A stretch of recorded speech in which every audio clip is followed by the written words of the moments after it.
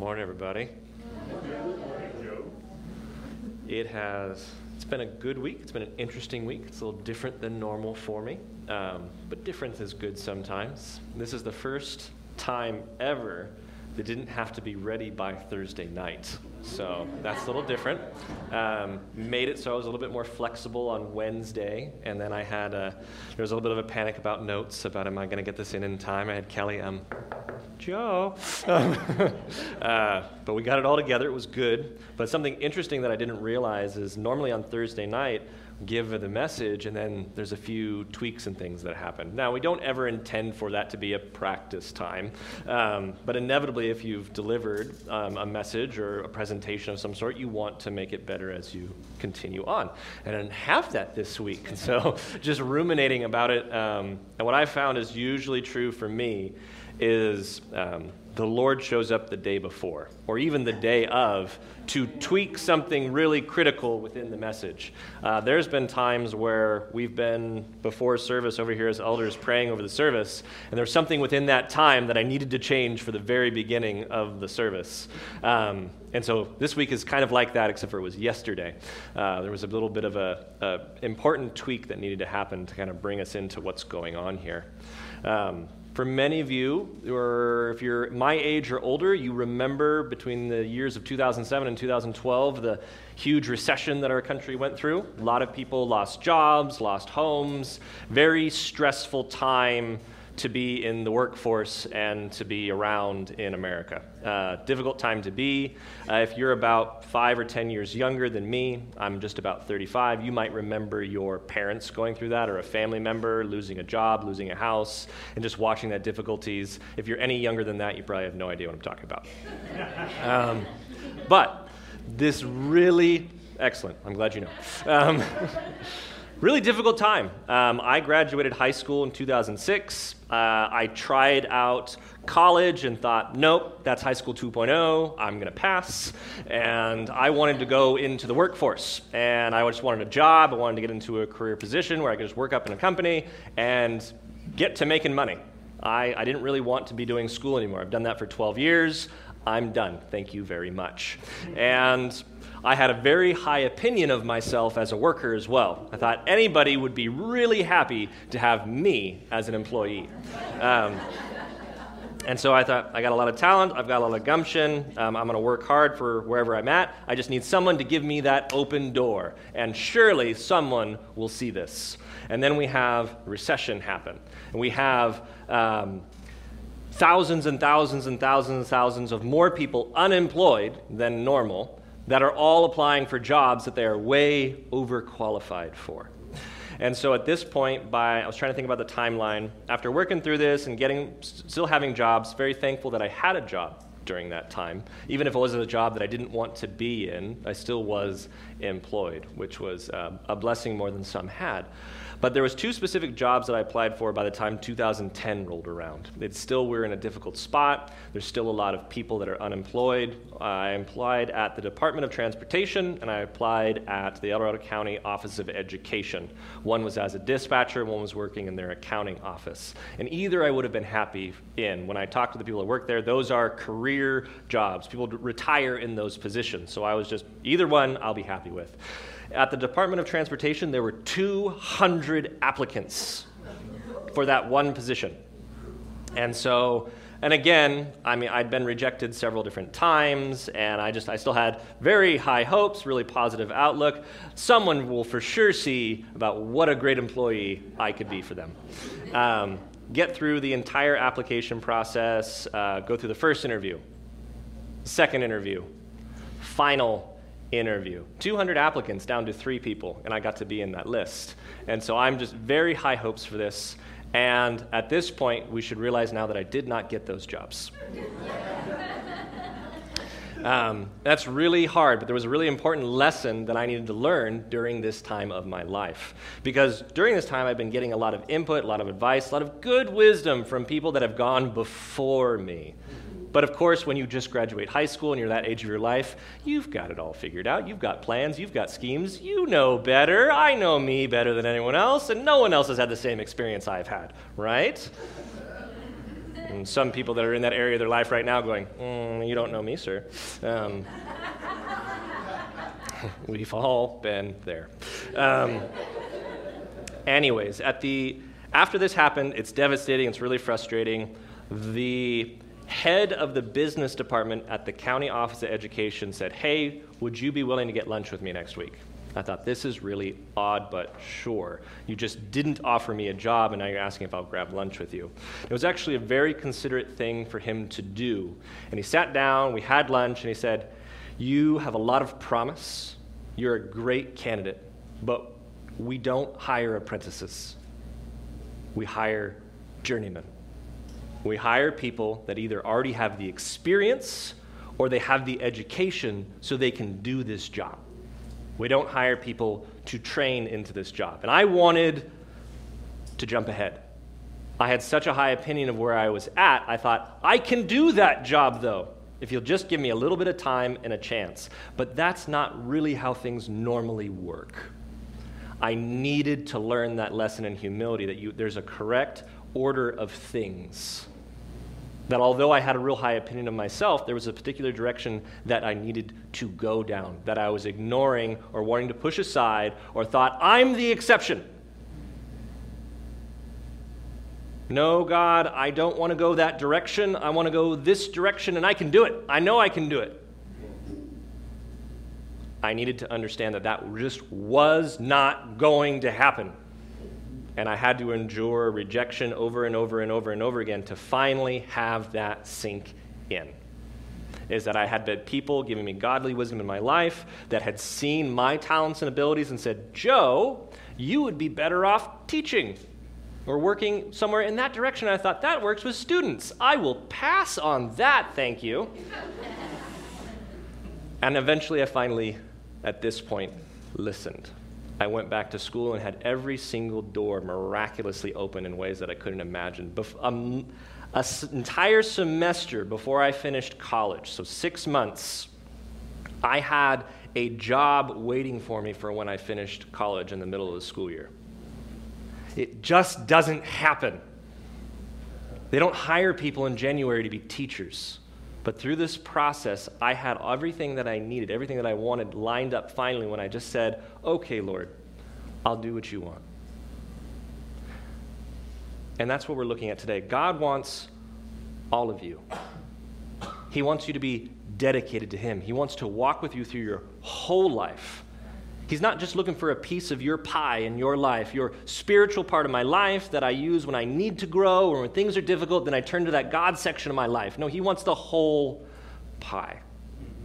He wants your whole life, and He's going to put you through trials and difficulties and challenges until you realize that in your life. And if you've already realized that, but you might have wandered a little bit, you're going to enjoy those challenges and trials again until you return back to what God has called you to.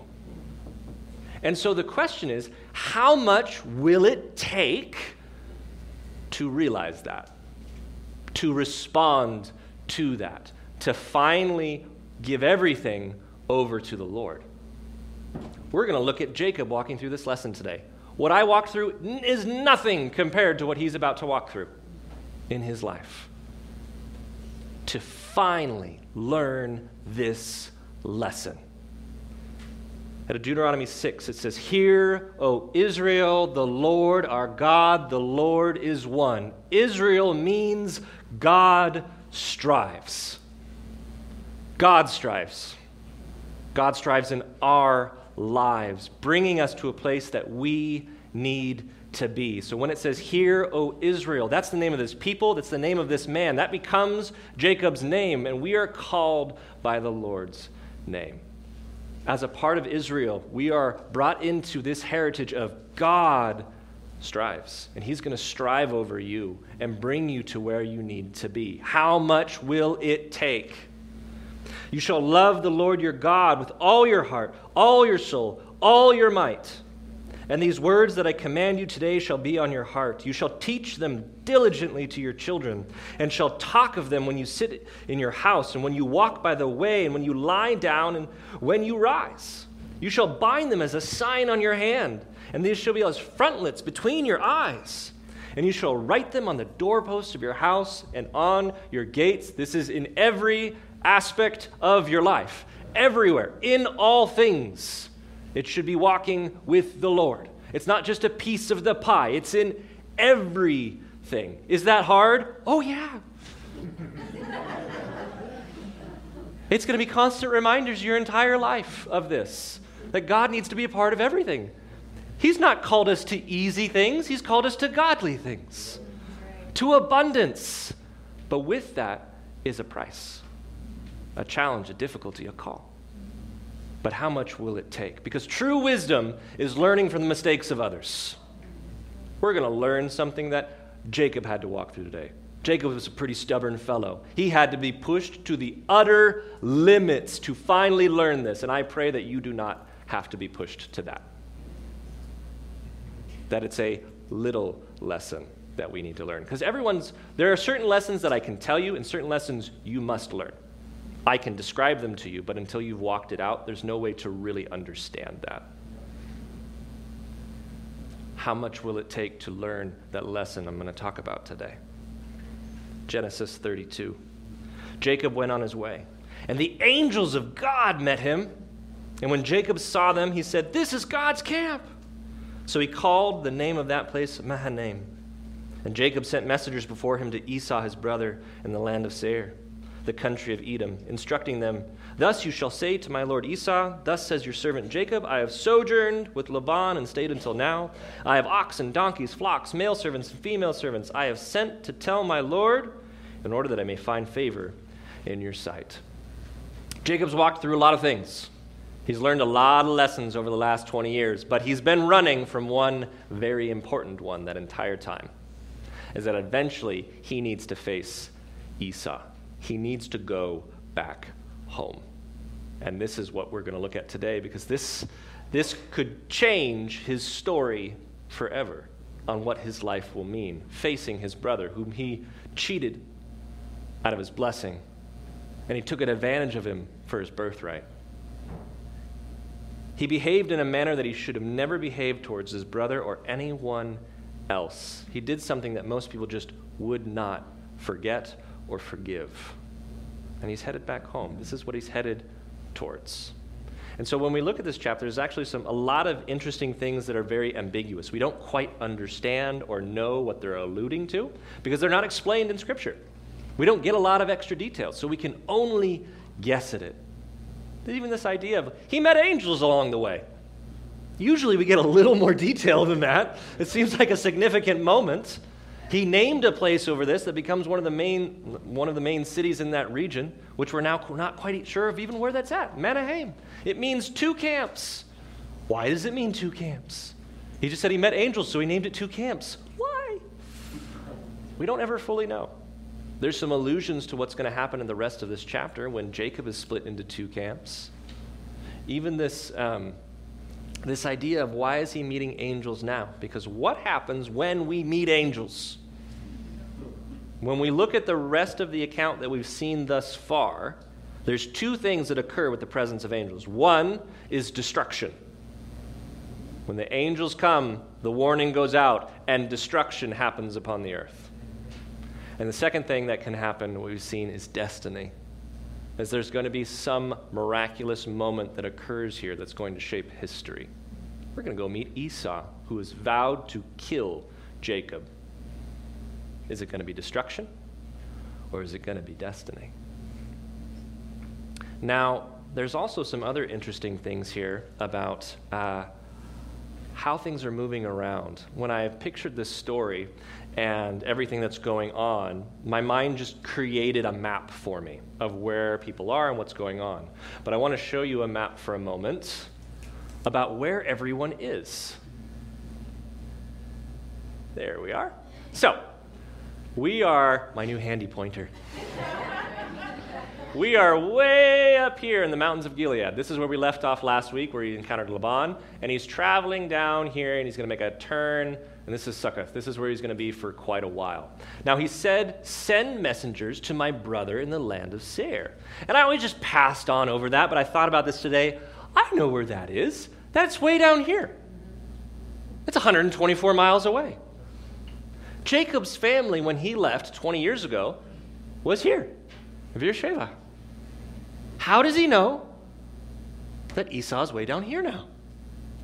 And we're never told, but he knew. Now, an interesting thing with that is flocks travel about 7 miles per day. Here to here, where we're going to encounter at the end of this chapter, 35, maybe 40 miles. It's not very far. It's maybe a week if they're really pushing, but they're kind of meandering. People can travel about 10 to 20 miles per day. So in order to even get down to where his brother is, that's a week. And then another to get back to them is another week. So they're just kind of meandering along. They're hoping for the best here. And by the time they get there, to them, any sort of news they're going to get is going to be, if it's bad news, is too late. If it's good news, well then, great, we didn't have to press on anyways. But it helps us with understanding where things are occurring within the account. And how did he know he was down there? I had a discussion with Matt about this week, and he gave some nice insights. They're living in a time where news quite literally travels on people's feet. You're walking around, and as you met each other on the road, you would stop and you would share the news. And so you would ask after people, do you know how they're doing, or where they went, or where they're going? And so somehow he found out this information along the way. And he's hoping for a positive response from his brother. We're hoping that time has healed old wounds. And the messengers returned to Jacob saying, we came to your brother Esau, and he is coming to meet you. Hey, that's great. And there are 400 men with him. Not so great.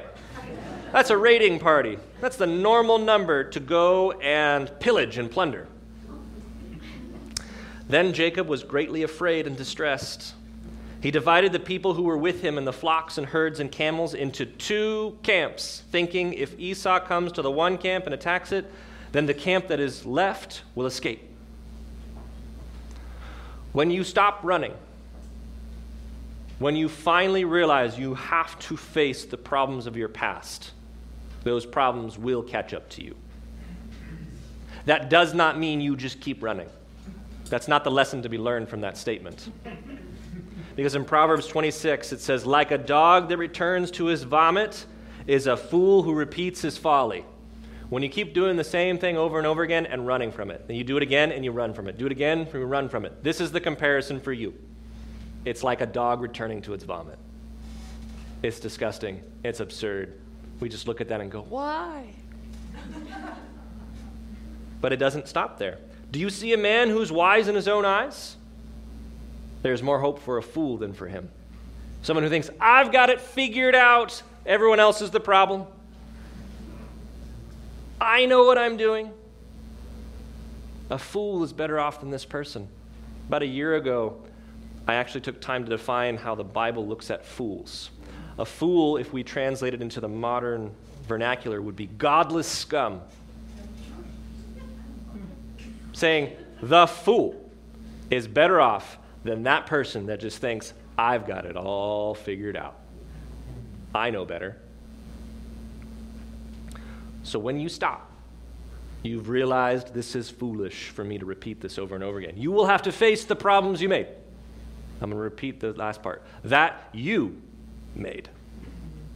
That's an important thing to recognize, is to realize I did this to me and nobody else. Be realistic about what you are facing. Do not diminish your part in it, and be honest and face it with humility. Proverbs 19, desire without knowledge is not good, and whoever makes haste with his feet misses his way. When a man's folly brings his way to ruin, his heart rages against the Lord. Our desire is to blame somebody else because it's really unfortunate when I'm the problem. Nobody wants to be the problem. I don't know a single one of you that said, do you like being the problem? I go, oh yeah, I love it when I made the mistakes. No. But in order to get through it, we have to own what we've done. And Jacob said, O God of my father Abraham and God of my father Isaac, O Lord, who said to me, return to your country and to your kindred that I may do you good. I am not worthy of the least of all the deeds of steadfast love and all the faithfulness that you have shown to your servant. For with only my staff I crossed this Jordan, and now I have become 2 camps. Please deliver me from the hand of my brother, from the hand of Esau, for I fear him, that he may come and attack me, the mothers with the children. But you said, I will surely do you good, and make your offspring as the sand of the sea, which cannot be numbered for multitude. He's almost there. He's not quite there yet. Jacob still has plans. He still has schemes. He's still going to try to do this in his own effort. But he's almost there. How much will it take? How much will it take for you? And how much will it take for me to finally give everything over to the Lord? Out of Hosea 6, it says, Come, let us return to the Lord, for he has torn us that he may heal us. He has struck us down, and he will bind us up. After 2 days he will revive us. On the 3rd day he will raise us up, that we may live before him. An allusion to the cross. Let us know, let us press on to know the Lord. His going out is sure as the dawn. He will come to us as the showers, as the spring rains that water the earth. What shall I do with you, O Ephraim? What shall I do with you, O Judah? Your love is like the morning cloud, like the dew that goes early away. You're here at the beginning, but where did you go? This is us. When it's convenient, or when it's the most dire, Lord, I love you with everything. And then that moment passes, the trial goes, and so do we. Therefore, I have hewn them by the prophets. I have slain them by the words of my mouth. And my judgment goes forth as the light.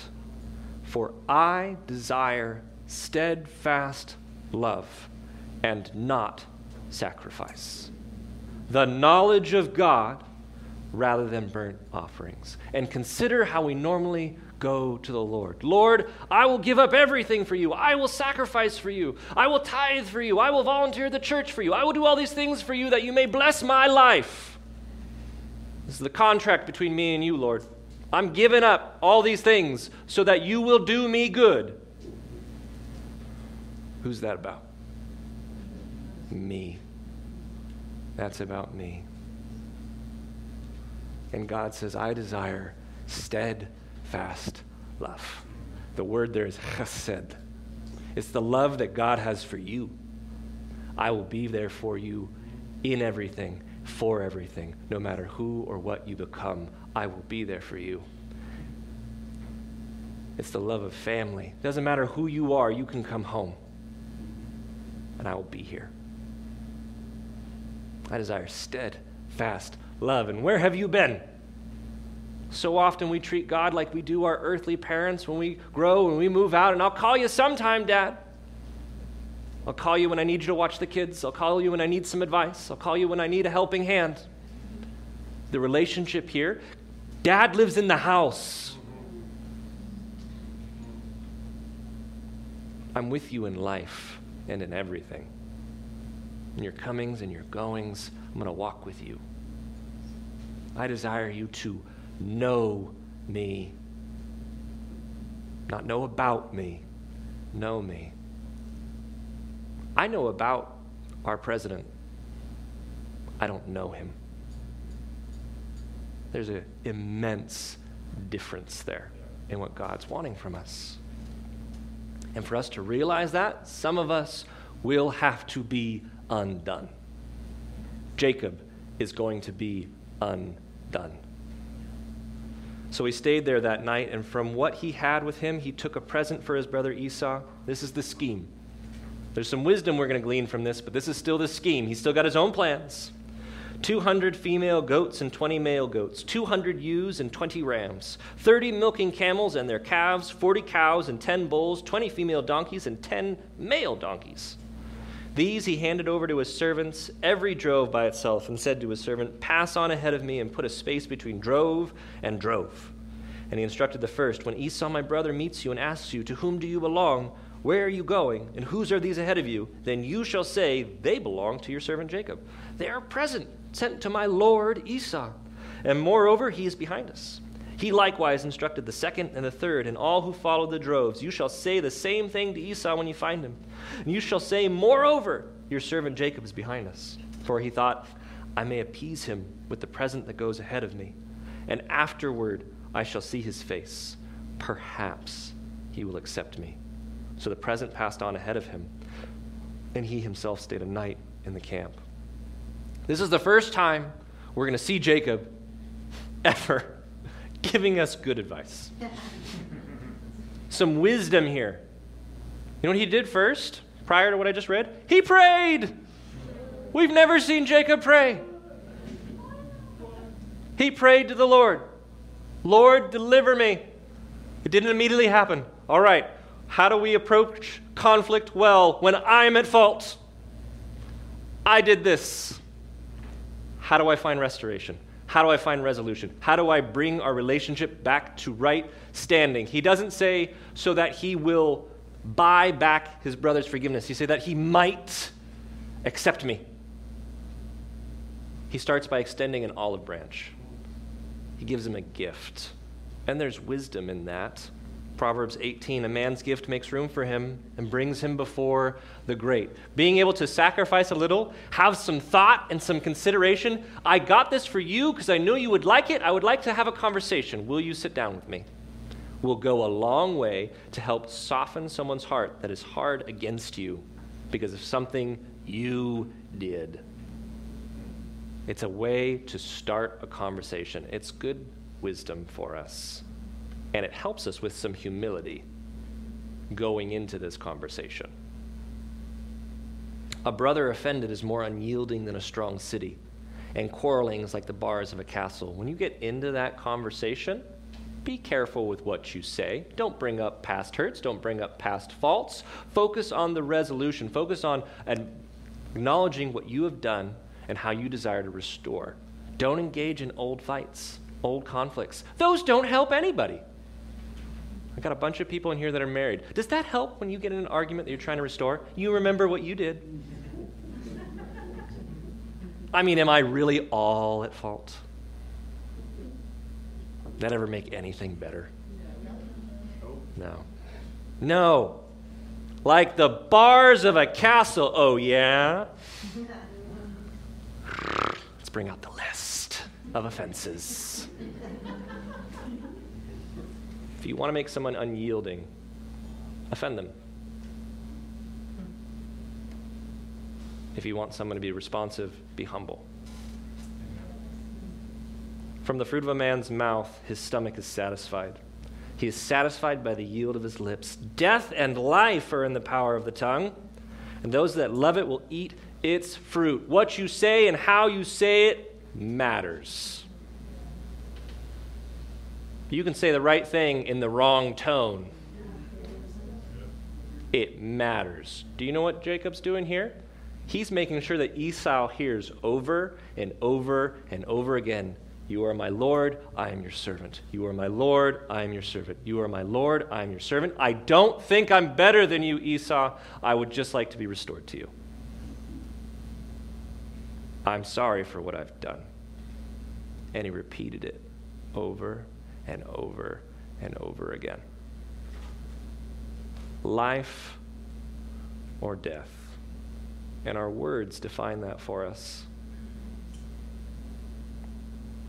The same night he arose and his 2 wives, his 2 female servants, his 11 children, and crossed the ford of the Jabbok.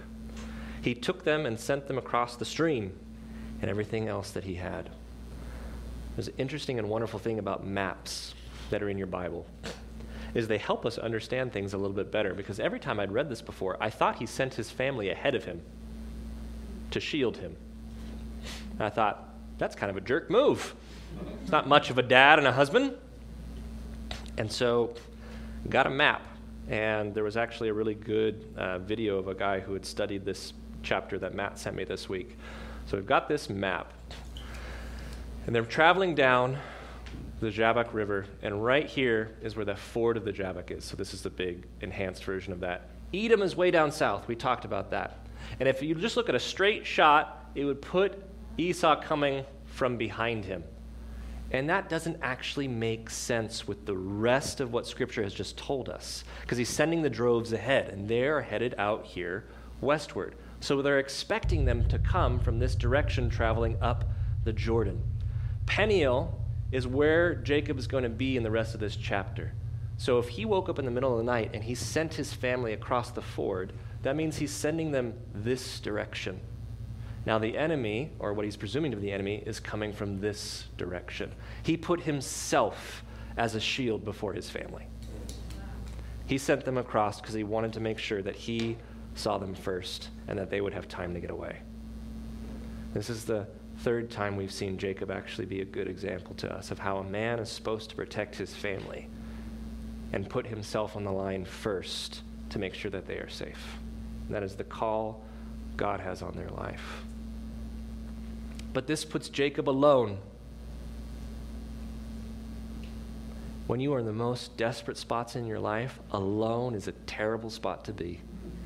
You are left with nothing but your thoughts. He's probably so emotionally exhausted and spent by this point. I don't know if any of you have actually been at a space in your life where it was really life or death. Some of you that have served in the armed forces may have been where you thought, I might die tomorrow. We all might die tomorrow.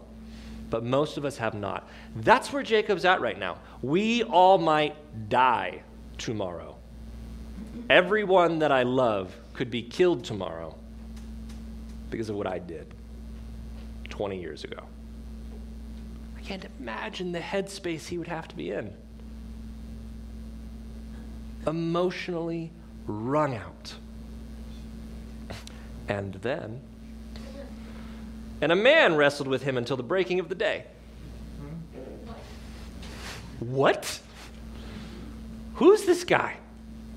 We don't know. Scripture doesn't answer that question. We can only guess. Some people believe this is an angel from God. Some people think this is a demon. Some people think this is the spirit of Esau himself come to wrestle with him before their meeting. And many believe that this is God himself, a theophany. There's times in Scripture that God appears to us prior to him coming as Christ. In the Old Testament, these are called theophanies. We saw this happen with Abraham when he met God while he was on his way to destroy Sodom. We see this now here, and we see this happen later on with Meshach, Shadrach, and Abednego when the fourth person is in the fire with them. They don't know who that is. But it would seem by what we have in the rest of this chapter that this is God himself come to push Jacob to his utter limits. He's going to wrestle with him till dawn. I don't know if any of you are wrestlers or have wrestled. I wrestled in high school. A match is 3 minutes. That's the entire thing. And it's every ounce of exertion for 3 minutes where you are absolutely exhausted by the end of it. Every muscle straining to its utmost limit to win out. They wrestled till dawn. Utter exhaustion. Physically, utter exhaustion. Emotionally. And he hasn't slept all night. He is being pushed to his utter limits. When the man saw that he did not prevail against Jacob, he touched his hip socket, and Jacob's hip was put out of joint as he wrestled with him. Anybody ever broke a bone, sprained something, tore a ligament? It's excruciating. Yes. So to be in this moment of excruciating pain, emotional exhaustion, physical exhaustion, sleep deprived, we're just right about where we need to be.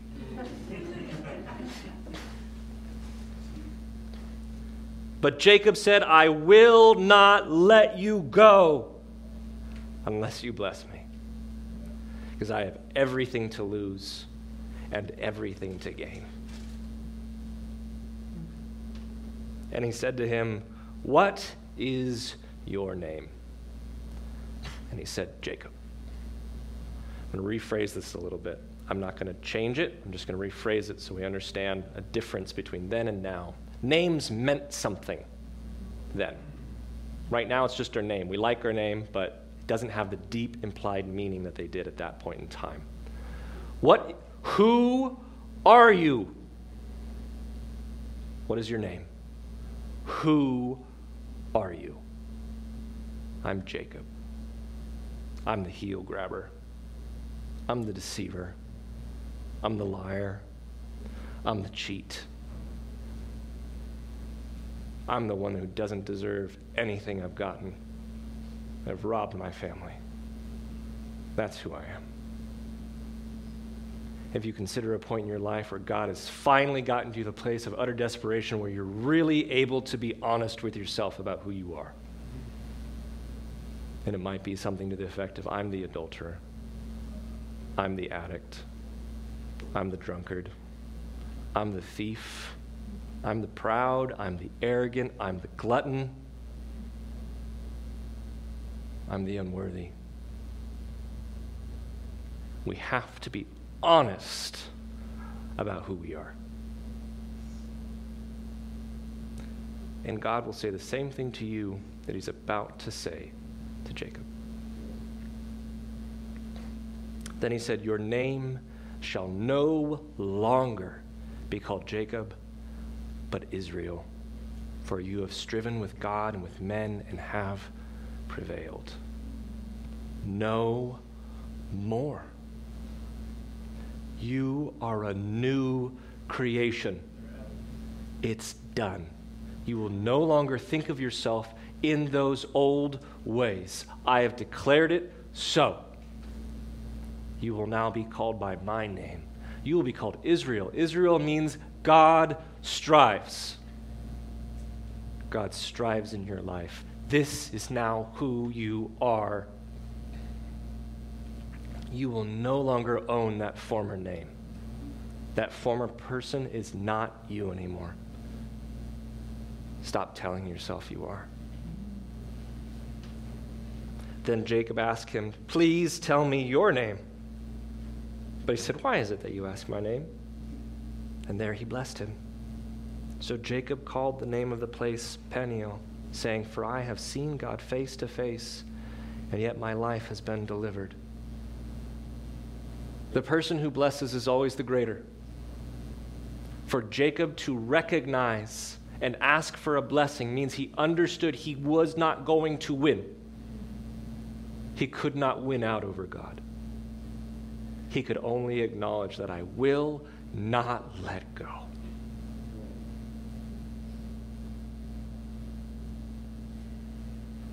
I want what you have for me, Lord.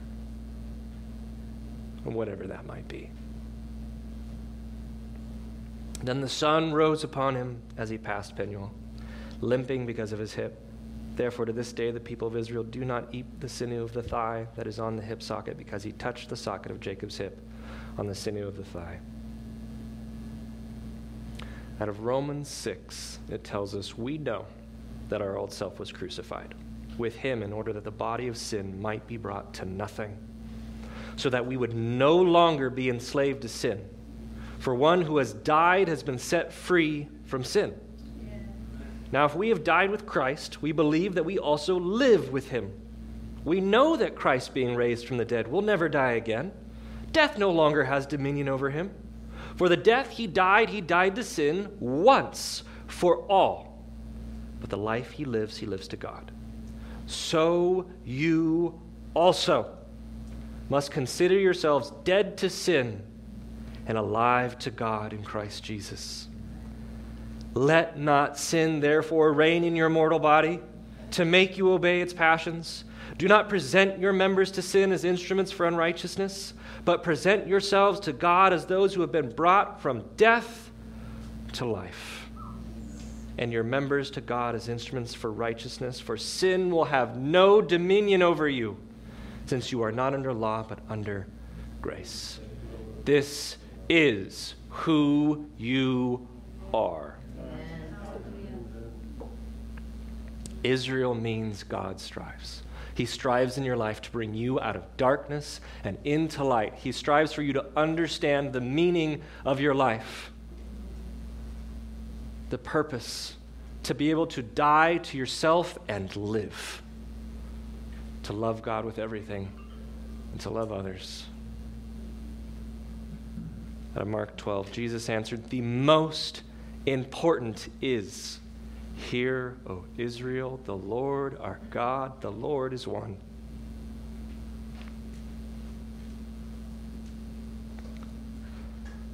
"And you shall love the Lord your God with all your heart and all your soul and all your mind, with all your strength. And the second is this, you shall love your neighbor as yourself. There is no other commandment greater than these. This is who you are. What will it take for God to bring you there?" Would you stand with us?